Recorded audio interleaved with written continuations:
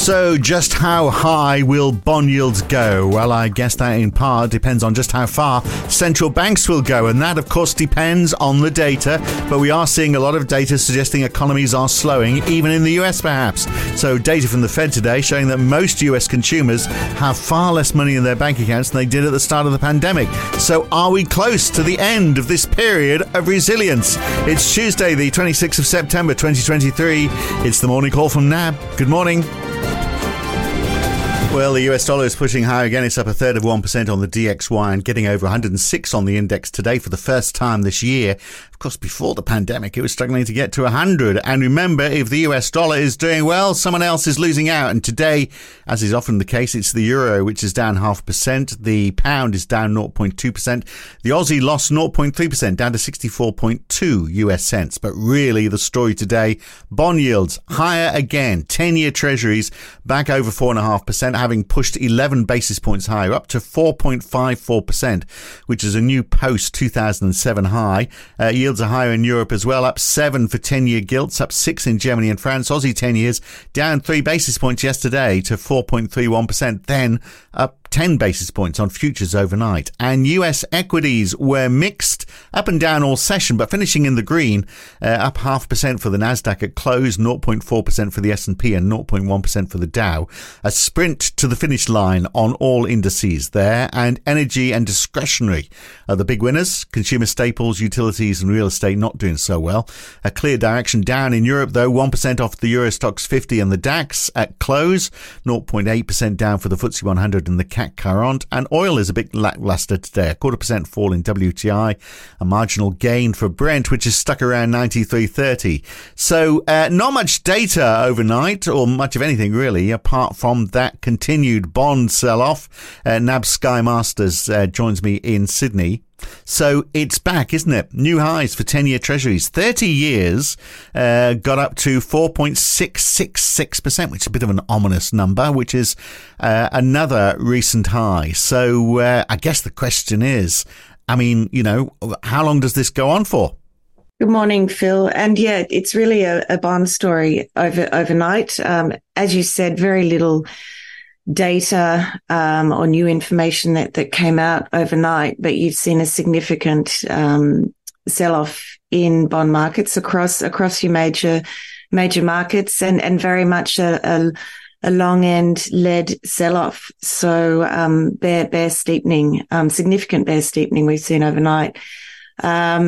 You know, when does this end? Well, that's a really good question.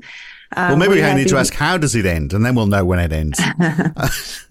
It ends when the data turns, is what I would say. And when investors get confident that we're closer to central banks cutting interest rates. And I think, you know, I know what we've seen in the last couple of trading sessions is that view being challenged as central banks have, you know, maintained very, very hawkish stances and pointing to the fact that the cash rate's going to have to stay at these restrictive levels for quite some time. And, you know, to be honest, if I look at price action that we saw on Friday night, that relief rally that we saw in bond yields, I thought that was somewhat at odds with what central banks had been saying. So, you know, I guess we've had a bit of a correction in bond markets overnight. They've retraced, or more than retraced, that rally that we saw on Friday.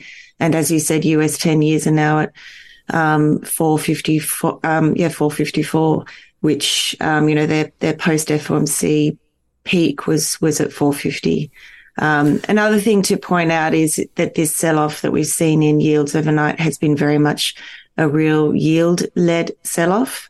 So you've got your 10-year real yield, which is up 12.5 basis points. The 30-year is up 13 basis points. So some big moves on no new information. Well, yeah, no, but the information we've had has been sort of indicating a slowdown. So, I mean, okay, in Europe, the German IFO, no real change in business climate or current conditions or in expectations. It's basically bleak, bleak, bleak. So it's either stagnation or contraction from here on in, it seems. But that's no surprise. Christine Lagarde was talking overnight to actually addressing the European Parliament.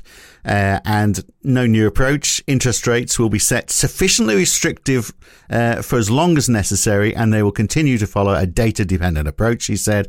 But we had Isabel Schnabel saying in a separate speech yesterday that activity in the euro area is clearly moderating. So have they reached their peak? Well, maybe. And then, we start to see the regional surveys in the US perhaps don't mean too much on their own, but the Dallas Fed Manufacturing Index, another regional manufacturing index showing a bit of a slide. We'll see what the Richmond Fed Manufacturing Index says when that comes out today, and we get fed the Dallas Fed Services tomorrow as well.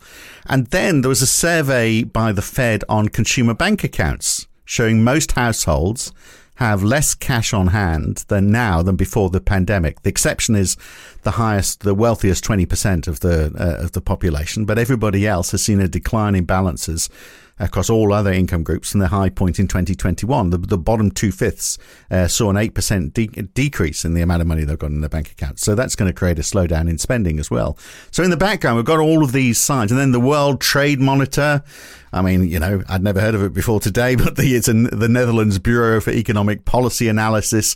They reckon that the trade volumes are down 0.6% in the month of July alone, and that is the biggest fall in economic activity since the start of the pandemic. So put all of these together, we've got a whole load of signs that there is perhaps a slowdown happening, and yet we've got all this expectation that central banks are going to keep on going higher, and that's fueling this increase in bond yields. Yeah, I mean, I don't think there's necessarily an expectation that central banks are going higher, because what you saw overnight was short end yields did very little. In the US, the 2-year Treasury note was up around 1 basis point. So I think right. So it's just longer. 2-year rates were actually lower.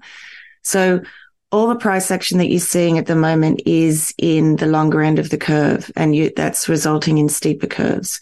And since July, that's what you've been seeing. So since early July, the US 2-year, 10-year Treasury curve was at around minus 110 basis points. It's currently at minus 59. So it's all the price action that you're seeing is in your longer end of the curve, and that is reflecting the fact that maybe central banks are going to hold rates in restrictive territory for much longer than investors had previously thought. And it's that sort of shift from, are we about to see an imminent recession, or is this going to be a soft landing? So yeah, the data is showing evidence that tighter policy is having an impact, but it's not yet convincing enough to say that, do you know what? Central banks can start taking cash rates lower. And that's why you're seeing longer dated yields reprice. How much further do they go? As I said earlier, I don't know. It's up to the data. We had been targeting 450 on US 10 years. So we're at that level. Can they go higher? Well, yes, they can if the data continues to surprise to the upside. But to what you've just said, a lot of, some of the data is showing signs of softening. So maybe, maybe that's saying that central banks have done all that is required. But what we need to see now is that inflation continues to head lower. Yeah, for sure. So, and what about locally? So to what extent? I mean, certainly, we know the Aussie dollar gets hit by activity in China. Does that impact the bond markets locally as well? Because the story overnight, Evergrande, the property developer, is having trouble. They were, of course, trying to restructure their debt, issue new securities. They're having difficulty doing that because of the regulator over there. So they could face liquidation. I'm not sure whether there'll be contagion beyond that and how big a question that is for the Chinese economy. But that could be bad news. How that spins off to hit the Australian economy could be bad news, or certainly the Australian dollar anyway. Yeah, I mean, I think, that's obviously, concerning news. But I think in terms of sort of China and the outlook for China, et cetera, continues to be sort of more of a story for the currency, I think, than bond yields for now. So yeah, if you're going to see any impact, I would have thought it would be more in the Aussie dollar than Aussie yields. Well, tonight, US house prices is fairly quiet data wise, I have to say. Again, of course, we start to get inflation numbers later on in the week, but just for today and tonight, US house prices tonight, new home sales tomorrow morning, consumer confidence from the Conference Board. We're getting a wide discrepancy in those between the present situation, which is up over 170, and the expectations index, which is down around 80. So consumers there saying, oh, things are okay now, but they're expecting things to get much worse. So we'll see whether that changes in the information which is out today. But otherwise, another fairly quiet day today. So an opportunity for bond yields to roam free, Sky, based on where people think things are going without any data to try and directionless, I guess is the word, isn't it, for where we are right now? Yeah, we are a little bit directionless. And I think, I still think, we could see a little bit of a consolidation in yields, but, if this sell-off gains a little bit of momentum, you could see, maybe you could see it continue. One thing we didn't talk about that's probably worth noting, Moody's rating agency was out overnight. They released a report, and in it, they just made a comment around the risks around a US government shutdown. And that may have, created a bit of, or had a bit of a reaction to investors.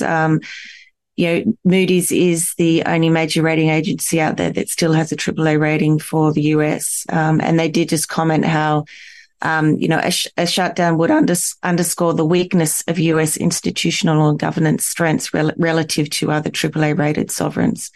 Something to watch, I guess. Yeah, exactly. As we were talking about yesterday, it seems unlikely that it's going to stop, is it? That they're going to stop it happening. And so we're going to throw ourselves into it by the weekend. So we'll see how it plays out. Good to talk, Sky. Thanks for coming on. We'll catch you again very soon. Thanks, Phil. And perhaps we start to see more direction from tomorrow when we start to see those inflation numbers coming out. But that's it for now. I'm Phil Dobbie for NAB. Thanks for listening. See you in the morning.